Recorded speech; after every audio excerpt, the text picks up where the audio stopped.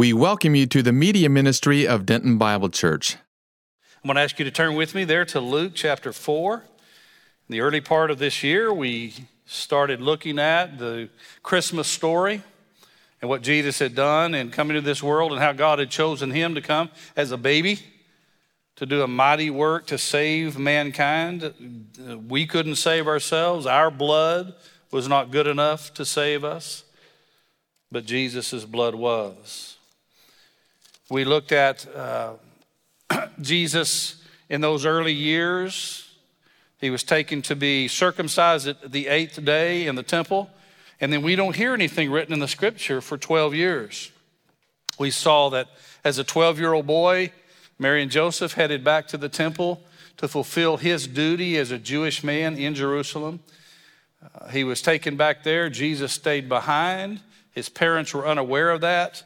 And when they found him on the 3rd day, they found him in the temple, sitting and listening and asking questions and answering questions. And everybody marveled at the wisdom in this 12-year-old boy.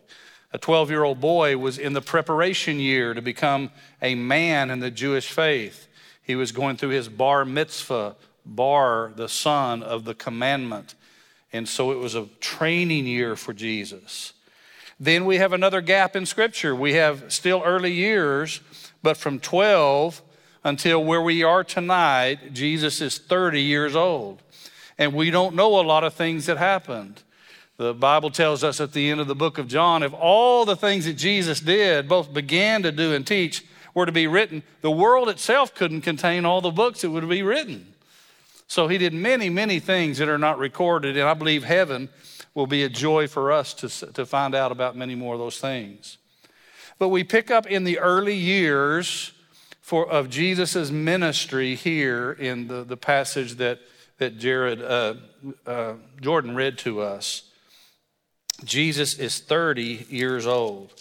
I always have in my heart the encouragement to ask everyone to not ever underestimate our youth. Children amaze me. God gives them such intellect and they learn so quickly.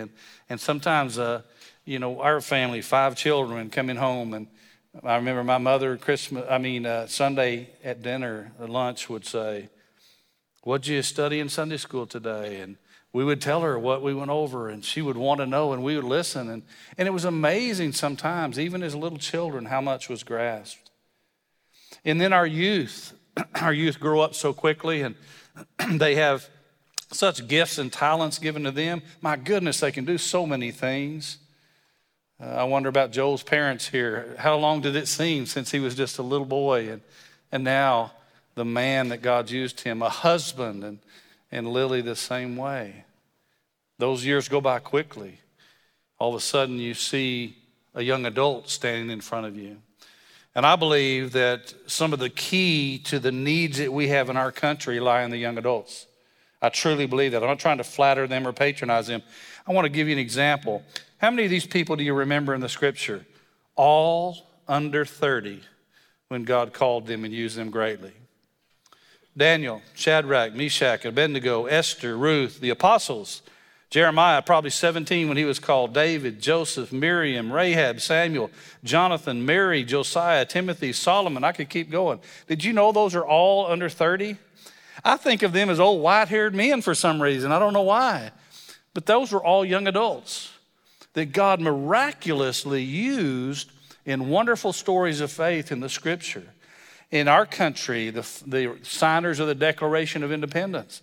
I think of them as those old white-haired men, but most of them were in their 20s and 30s that pledged their lives, their fortunes for this grand experiment called America. Don't ever underestimate the young adults of our country. Every revival that has taken place, did you know who was used to start those? Young adults.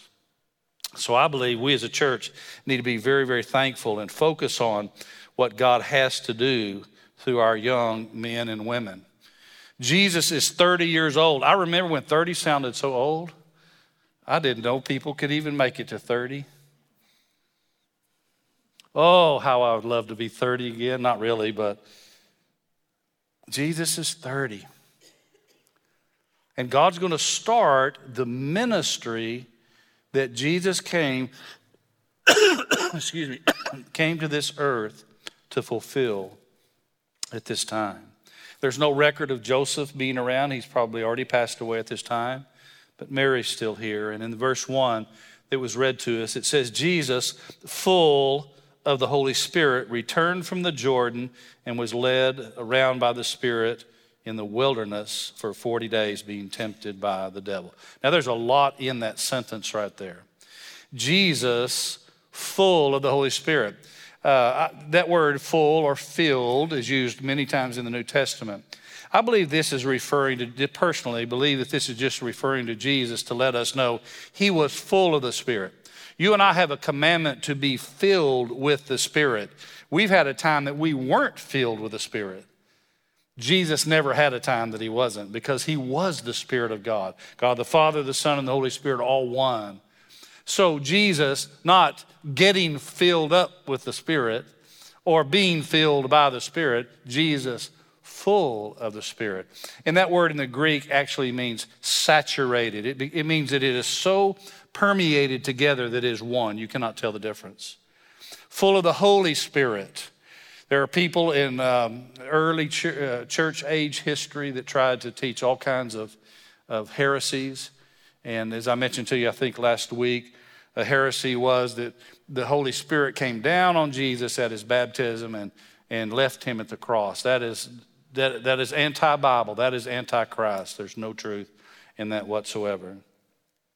As we come to this moment where Jesus is headed into the wilderness, he has been baptized by John, his cousin John the Baptist.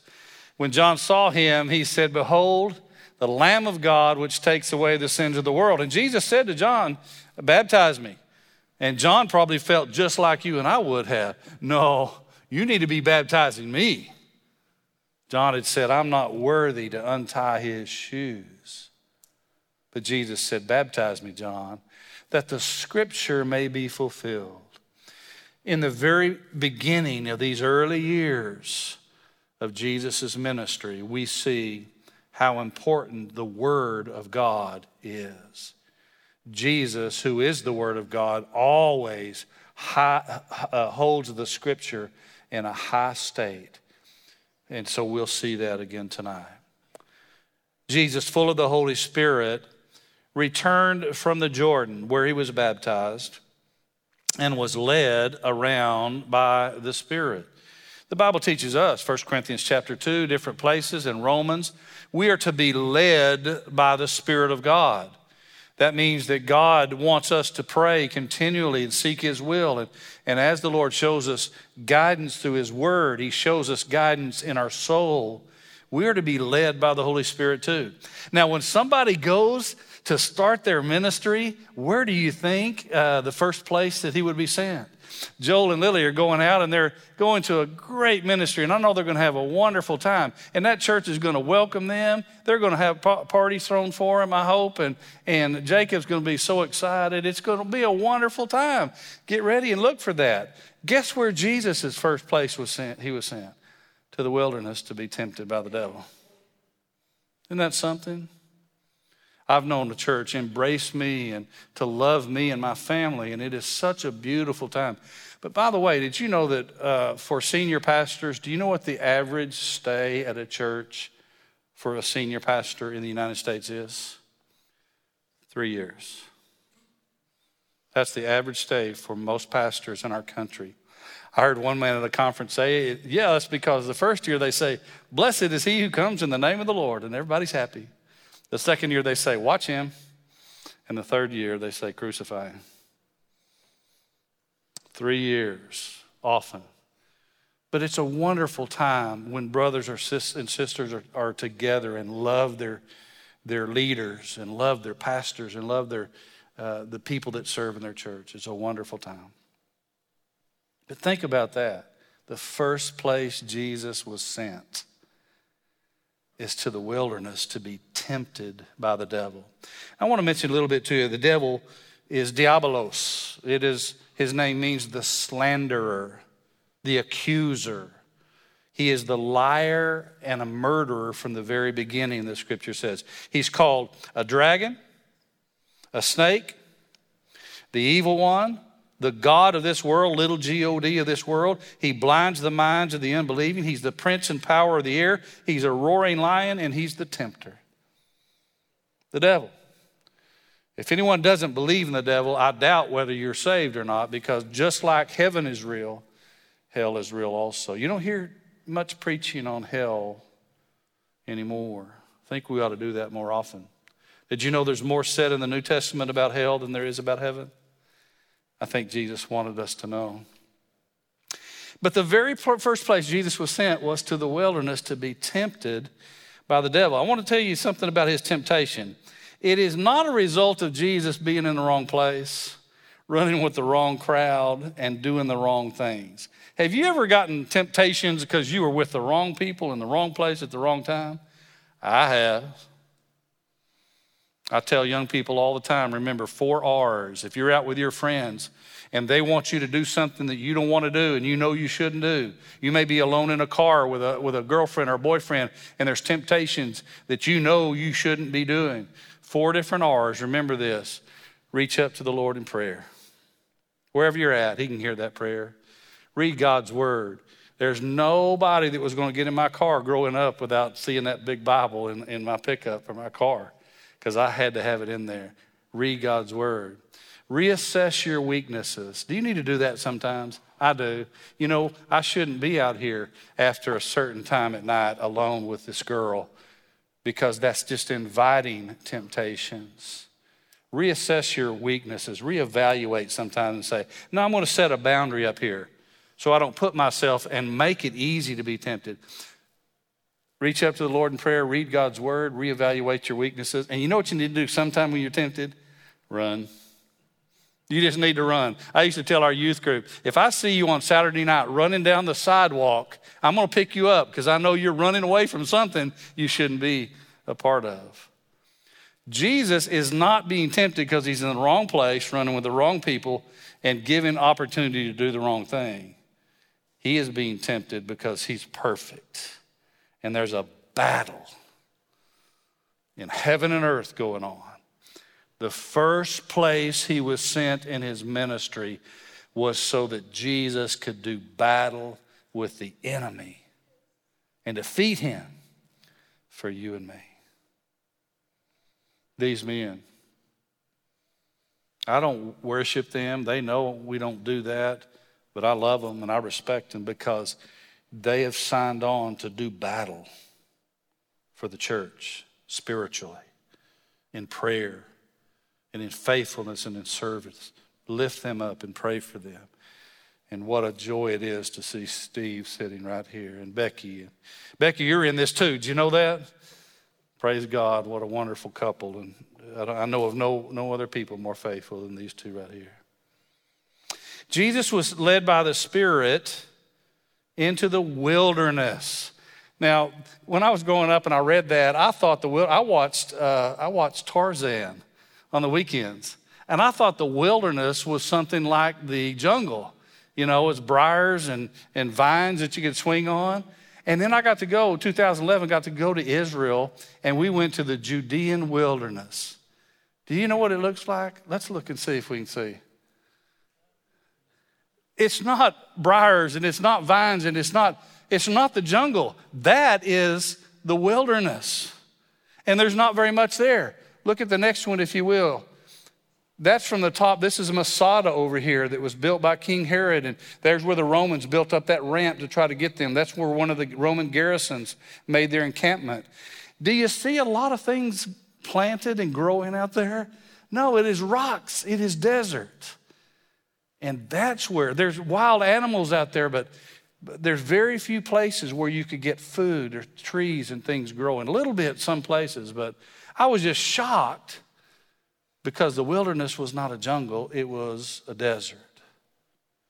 So that's where Jesus is sent. This was a divine appointment. Could you stand up here tonight and say, in part of your testimony, I want to tell you, Mike, God has led me in some divine appointments before. I've been at a place and met a person that I know it was God's will for me to meet because something happened that I've been praying about, they had been praying about. I know it was a divine guided appointment. I have. The steps of good people are ordered by the Lord, the Bible teaches us. Here's a divine appointment. Now, Jesus is in this place not for a wrong reason. He's in this place for a good reason. And it says, and he ate nothing during those days. How many days was it? 40 days. Now, you can go without water. The human body can go without water for about 3 days. And we're in serious danger. You can go without air for about 3 minutes. And you're entering into danger. A human body can go without food for quite a while, and Jesus is going to do it for 40 days. How many of you have ever fasted before? Fasting is not an old-fashioned thing. To deny eating food to your body while you seek God in prayer. I remember Tommy saying one time he tried fasting, not eating. He said, worst 3 hours of his life. Jesus is going to go 40 days without eating any physical food. Why do you think that's going to happen? Because Jesus is going to fight a battle not using his heavenly power, his divine strength and ability. He's going to fight it like you and I would have to. That's why he's our high priest. He was tempted with every infirmity of the flesh, the scripture says, yet without sin. He didn't say, well, I'm just going to command my stomach to be full. I just ate a chicken fried steak, but you can't see it. No, he did not avail himself. He emptied himself, the kenosis, Philippians chapter 2. It didn't mean Jesus gave up his divinity or his supernatural power. He just didn't use it so that when you and I go through temptations, we can know that he did it just like us. I want you to see that there's a victory, and it's not in some supernatural heavenly power miracle that takes place. It's something spiritual that I can show you to do. So I believe that Jesus was going to get to the weakest a human body could get. I believe he is as weak as a human could get out there in that Judean wilderness. By the way, in those two pictures, do you know how much rainfall they get a year? 1 inch. 1 inch. And it comes down so quickly from those mountains sometimes. It floods so much that it's been known to knock buses off of the road. It comes down so quickly because it doesn't soak in the ground. That Masada, if you want something interesting, go home and watch a movie or study about it. I think it was a little over 1,000 or 900 and something Jews lived up there on Masada. That was a place that Herod built so that when Rome attacked Jerusalem, he could go and hide there. He never got there. But if you look at that mountain and you see pictures, they have trenches that are dug all the way around that mountain in the Judean wilderness. And those trenches catch water. When it rains, the water gets in those channels and it runs down, and they have cisterns that are dug in the side of that mountain. The water runs in there, and that's how they have water for 900 and something people who, by the way, committed suicide when the Romans came. But that's how they lived in that barren place. Jesus goes 40 days. Literally, how long have you gone without eating before? You get sick, you get cloudy in your mind, you hurt, you might get nauseated. A lot of different things happen to you. If you've been in the hospital with a surgery sometime, how valuable are ice chips when you haven't had anything to drink for a while? Pretty valuable, aren't they? Jesus is hungry. This scripture says there in the last of verse 2, when they had ended the 40 days, he became hungry. And that's when the old devil decided to attack. And the devil said to him, I don't know how he talked to him. Same way Jesus could talk to him, I suppose. But the devil said to him, if you're the Son of God, tell this stone to become bread. A few facts about that. That word if in Greek, a lot of times there are words that are interchangeable. If and ought by or with, if I can remember my Greek. sometimes can be translated interchangeably.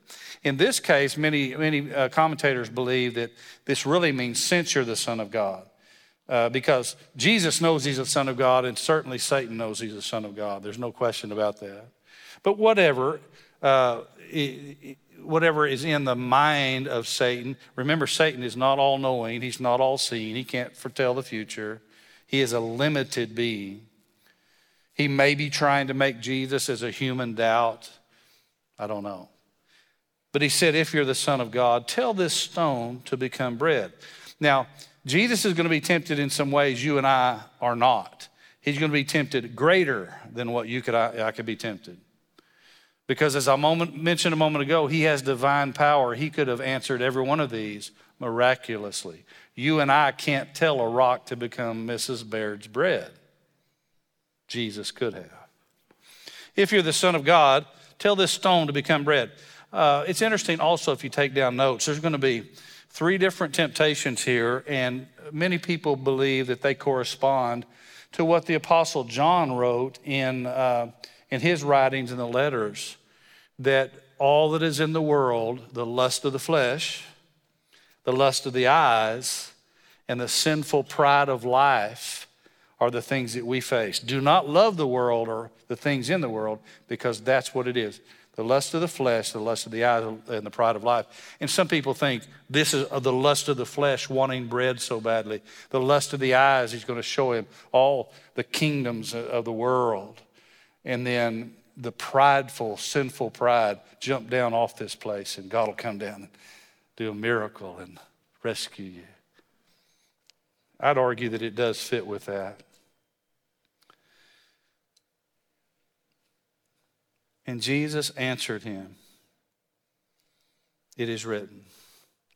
If you don't get anything else here tonight before I close in a few minutes, please get those 3 words. The power is not in our physical strength. It's not in our intellect. It's not in our education, not in our money. It's not in any kind of thing that we have fleshly advantage. The power to live a godly life, to say no to the enemy, and to say yes to God, is found by the Holy Spirit that led Jesus to that wilderness, and is found in God's word. The Bible teaches us the preaching of the cross is the power that God uses to save people's lives. The preached word. I could stand up here and tell you stories and illustrations. You might laugh, you might not laugh. You might think some are interesting. You might think that's the most boring thing I've ever heard. I can't change your life, and you can't change my life. Do we give testimonies? Absolutely. And I asked you 2 weeks ago, would you pray about God bringing somebody in your life so they can hear your testimony? Because it's valuable. I hope you've done that. But it's the word of God. The power. Jesus said in John 6:63, these words that I've spoken to you, they are spirit and they're life. You may be here tonight and you say, I need help. I've tried to be a good person. I've tried to be a Christian. I fail over and over again. Maybe you're listening online here tonight and you're saying, is there any hope for me? I want to tell you there is. You can't be a Christian in your own strength. I have tried. I wanted to be the best Christian that ever lived. And the more I tried by my own abilities, the worse I got. And finally, God let my eyes open a little bit to see that apart from him, how much can I do? Apart from me, you can do nothing. But with him, he can do that in us. And that's why we rejoice and we come to church and we thank him and we sing those great songs. That was a good song, the new one you led us in here tonight. Jesus answered him, it is written. You don't have to get, by the way, somebody else's book at Mardell. He just went right back to the Bible. It is written, man shall not live on bread alone. Deuteronomy 8:3. Jesus quoted Scripture. He quoted Scripture. I cannot overemphasize that. The power is in the Word of God. Now, Jesus, this first temptation was asked to display his deity and his power. And essentially, he's asked to do it another way than the way God wants. Do God's will, but do it in a different way than God told you to. You remember in the Old Testament when the Jericho walls were huge and thick and Israel was supposed to take over Jericho, and God told them to have these trumpets and blow the trumpets and march a certain number of times around that city? What if the Israelites would have said, I don't like the trumpet. I think we ought to just blow trombones. They have a richer sound and we can really use that slide and we can just make it. We don't tell God what his commandment is. We listen to his commandment and we do it just like he says it. And that's what Jesus is saying. Man shall not live by bread alone. Now, he could have been tempted to think, well, if God really loved me, if my Father loved me, he'd give me food. I'm hungry out here. He could have thought, Lord, have you left me? Father, have you left me? I'm here. It's lonely out here. It might be frightening, probably hot in the daytime, cold at night. All the things that could happen in a desert climate. And the devil tempts him. You're hungry, I know you are. Just turn that rock into bread. Do it another way than what God is doing for you. Psalm 84:11 will change your life. God will withhold no good thing from them that walk uprightly. If you're walking with him and something is withheld, it's either not good, not best, or not time.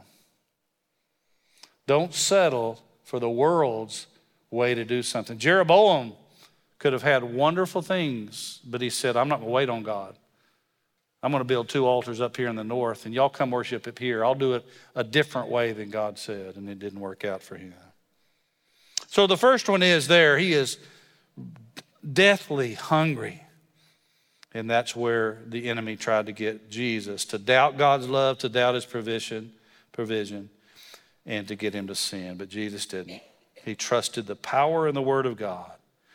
Next in verse 5, the devil, led him up and showed him all the kingdoms of the world in a moment of time. Some people have thought, how in the world could that happen? What a miracle that was. And it would be to see all the kingdoms of the world.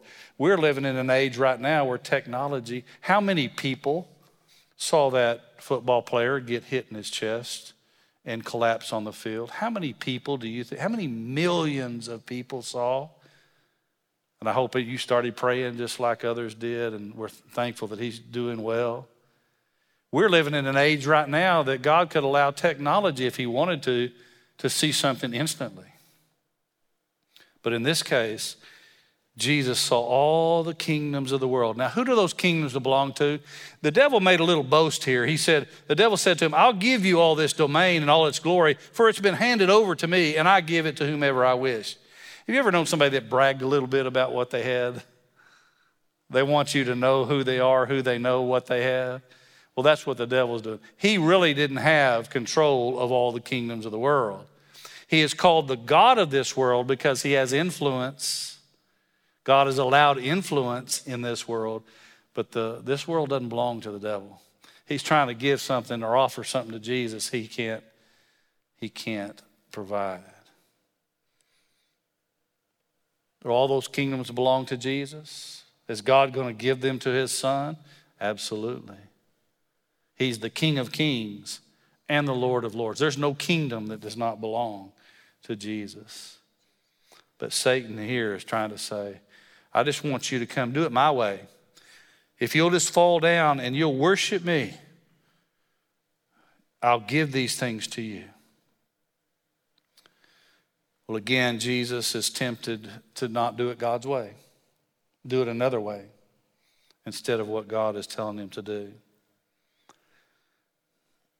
Sometimes in our lives, life gets tough. And right now as we speak, things around our town, things in our church, families right now are really, really struggling. There's some people that are ill with some severe illnesses. There are people that are out in that cold right now. And I know how cold I get when the weather just turns a little bit, and some of them are out in the cold right now with no place to go home tonight. Some of them are hungry. Some little children are frightened and they don't know why their mom and daddy don't care for them like other children have mom and dads to do. There's some frightening things going on in our world right now. We need to realize that God will give us strength if we'll reach up to him and trust him. The enemy will often offer an easier way. How's that God working for you right now? Give yourself to me and I'll give you this and this and this. Don't settle for Satan's easier way. One of my dear friends is my mentor, 25 years older than I am. He's been a faithful, faithful man, and fell and broke his hip more than once, but this time he was in the hospital, and I've been with him with tears in his eyes often. I've been with him when he prayed for me, and I prayed for him, and we prayed for you. I've been with him when he gave me good advice, but this day I was in the hospital with him, and I was actually in the hospital with Vonnie right here with him. And it had been a long time that I'd seen someone that I was that close to in that much pain. He was crying out in agony as the waves of pain hit him. And I've never seen a face distorted any more than his, listening to his cry. And it broke my heart. One of his best friends, who was an elder also of Denton Bible, this man was too, in years past, and he was visiting him while one of those waves of pain came to him, and he cried out in that agony. And they know each other very, very well, so don't misunderstand what I'm about to say. But his dear friend, after one of those waves of pain passed, he said, "Well, what do you think about your God now?" And my mentor, my brother, elder of Denton Bible Church said, "God is so good. He keeps his word. I love him, and he's better than ever." That pain was not going to rob the fact that God is still who he said he was. I love that.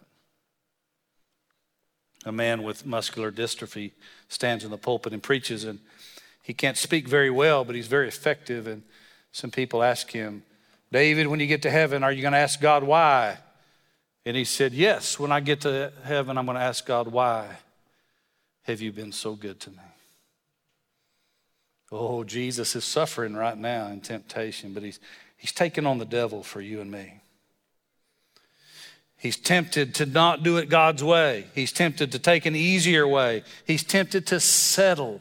Some of you young people right now, you're dreaming ahead of a spouse, a wife, or a husband, and jobs and your future. I just want to encourage you, don't settle. Don't settle for anything less than what God has for you. Well, I've been a bridesmaid so many times. Good for you. You got a lot of good pictures to look at. Don't worry about how old you are or anything.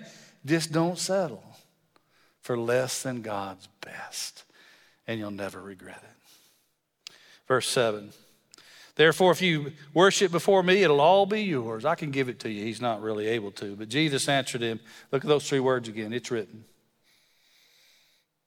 The Bible teaches us in Ephesians chapter 6, the word of God is the sword of the Spirit.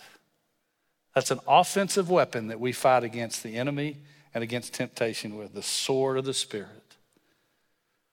Therefore, if you worship me, it'll all be yours. Jesus answered, it is written, you shall worship the Lord your God and serve him only. That's what our friend said. God is good. Even though I'm in pain and I'm crying out and I don't understand why I'm not getting any help, God's still who he said he was, and he's such a good, good God. Deuteronomy 6:13 and Deuteronomy 10:20. By the way, I've given you three different verses there that Jesus answered the devil back out of Deuteronomy. What about those churches that say we don't need the Old Testament anymore? Look at verse 9. And he led him to Jerusalem and had him stand on the pinnacle of the temple and said to him, if you're the Son of God, throw yourself down from here. Now that's probably the southeast corner of the temple that was overlooking the Kidron Valley. He's several hundred feet above the ground on that corner of the former temple that was there.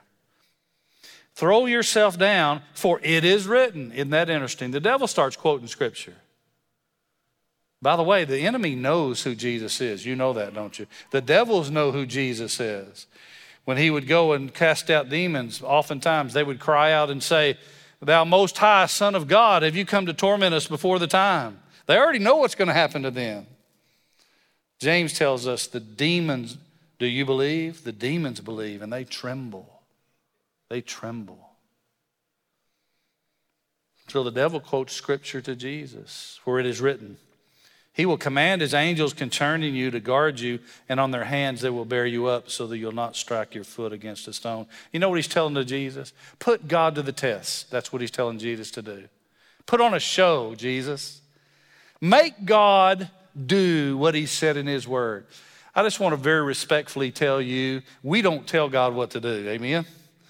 He tells us what to do.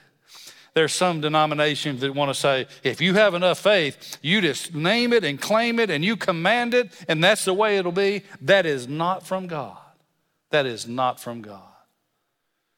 God causes us to humbly plead and beg him, and he delights doing good things for his children. The devil wanted Jesus to put on a show, to test God, tell God what to do, move heaven. Let's see if God will keep his word or not. And Jesus said again, turning back to the word of God, "You shall not put the Lord your God to the test." I've heard some people say, "Well, you shouldn't drive like that." Well, I'm just going to drive like I want to because I'm going to die whenever God wants me to. There's already a day set for me to die. No, you're probably going to die sooner than you're supposed to if you do that.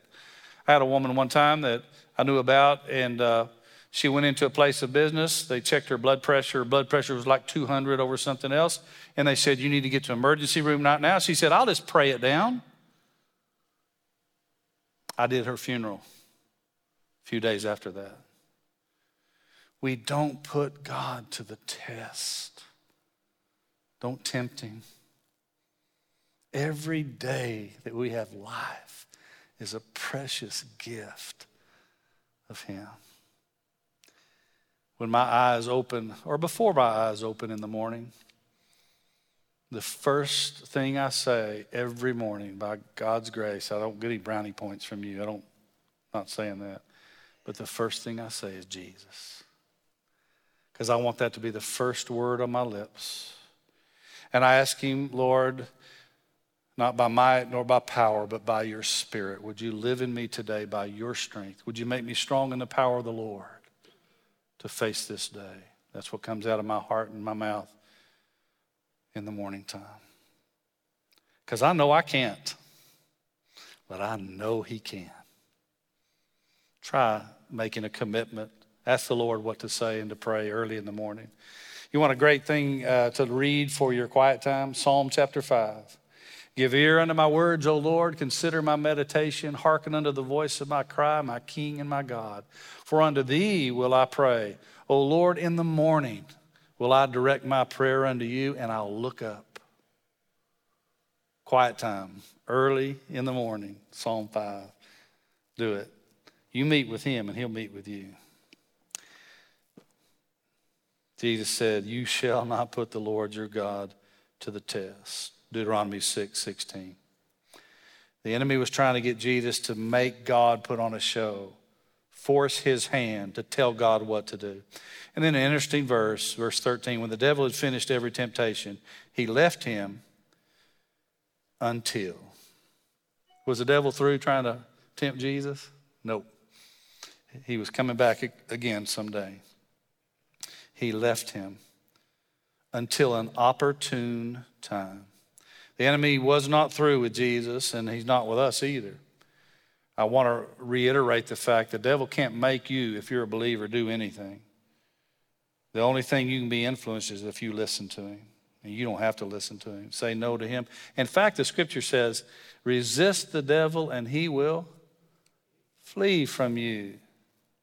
You don't have to be afraid of him. He's afraid of you because who that lives inside of you. There's some people that think the enemy is not real. Demons are not real. The devil's not real. I've got a great friend. I get to go, got to preach in his church not long ago. We have lunch together often. I get to be with him at a conference at a certain time of the year. He was witnessing one time in an area of a city, and he went down a street, and a man was leaned up against the wall. And as my friend there is sharing about Jesus, that man, in a very strange voice, spoke out to him, and he said these words, "What's inside of me doesn't like what's inside of you." You and I do not need to be afraid of the enemy. He's a defeated foe, but he's real. He's real. And all you have to do, we don't tell the devil what to do. All you have to do is ask Jesus to take care of him, and he'll do that for you. Isn't that good? The devil left him until an opportune time. He's going to come back again, but he's a defeated foe. And then verse 14, and Jesus returned to Galilee in the power of the Spirit. Peter wrote later on, after you've suffered a little while, God will make you perfect, establish, strengthen, and settle you, one version says. After you've suffered a little while. You may say to me, Mike, I've suffered a lot longer than a little while. It may feel like that, but hold on. Because God can say, time's up. You don't have to suffer anymore. And he went back to his hometown in the power of the Spirit, and news about him spread through all the surrounding district. And he began teaching in their synagogue and was praised by all. Jesus got a good homecoming when he went back home. Now, right now, the Cowboys, don't tell us from back there, the Cowboys are either getting beat. I used to say, whenever I would call my wife and I wasn't home, I'd say, who do the Cowboys get beat by today? That's not a very good, loyal Cowboy fan, is it? They're probably either getting beat or they could be winning right now. We don't know. You may say, I've already checked my phone. I do know. Don't tell anybody else. But I want to tell you something. There was no battle ever in the history of mankind like the battle we read about tonight. Life and death, heaven and hell, good and evil, the power of God and the power of Satan. And Satan was defeated, and he'll be defeated every day in your life too, as long as you reach up to the one who said it is written. I have a little note in my office that said, a saint on his knees need never retreat because Jesus does the fighting for us. If you know what I'm talking about here tonight, you got a smile on your face and you got thankfulness in your heart. Thank you, Jesus. If you don't know, talk to some of us before you leave. This is the early years of Jesus' ministry, and what a beginning. Don't underestimate the value of young adults. Jesus was a young adult. We will be tempted to doubt God's love or his provision or his will or his time. Don't do it. Trust him no matter what it looks like, sounds like, or what others say it is. There's great power in the Word of God. It is written. And the way we can access that power, we got to know it. That's what you're doing here tonight. You're in church. You got to know the Word. You got to love the Word. God has a plan for you. Just like he had a plan for his own son, Jesus, he's got a plan for you. Wait for it. Obey him. Do it God's way. Don't settle for something less. Don't ever try to force God's hand. Don't pray and tell him what to do. It will not work out well for you. Resist the devil and he will flee from you. And enjoy the easy times. Enjoy the easy times. Joel and Lily, you're going to have some good times where you're headed. And we're going to be embracing you and lifting you up in prayer. Excited for you.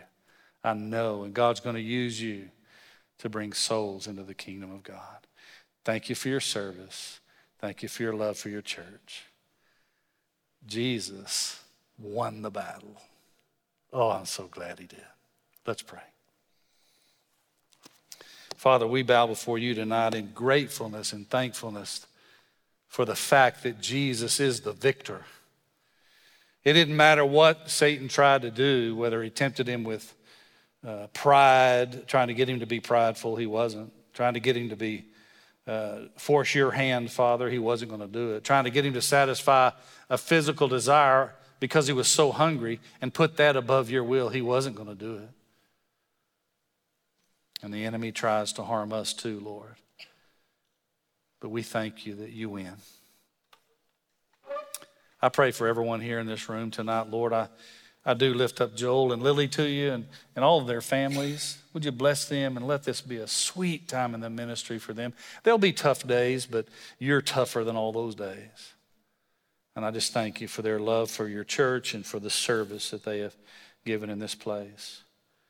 I thank you for Steve and Becky here tonight, Lord. What an honor it is to tread out the grain with them and to see, Lord, you advancing him as an elder of the church and to know that they will be faithful, having been for many, many years, praying for your people and for your church. Oh, Lord, thank you for this sweet time. And although there'll be tough times and tough decisions that they have to be a part of, let it also be with, Lord, wonderful times of thankfulness for the calling you've placed on his life. And now, Lord, if there's someone here tonight that's not saved, would you do battle? Would you do battle with the enemy? Would you do battle with their old sinful nature? Would you do battle with doubt or fear or anything that would keep somebody from calling on your name? And would you let them? Because it is written, call on the name of Jesus. For whosoever, it is written, whosoever shall call on the name of the Lord shall be saved. Please hear our prayers, we pray in Jesus' name. Amen.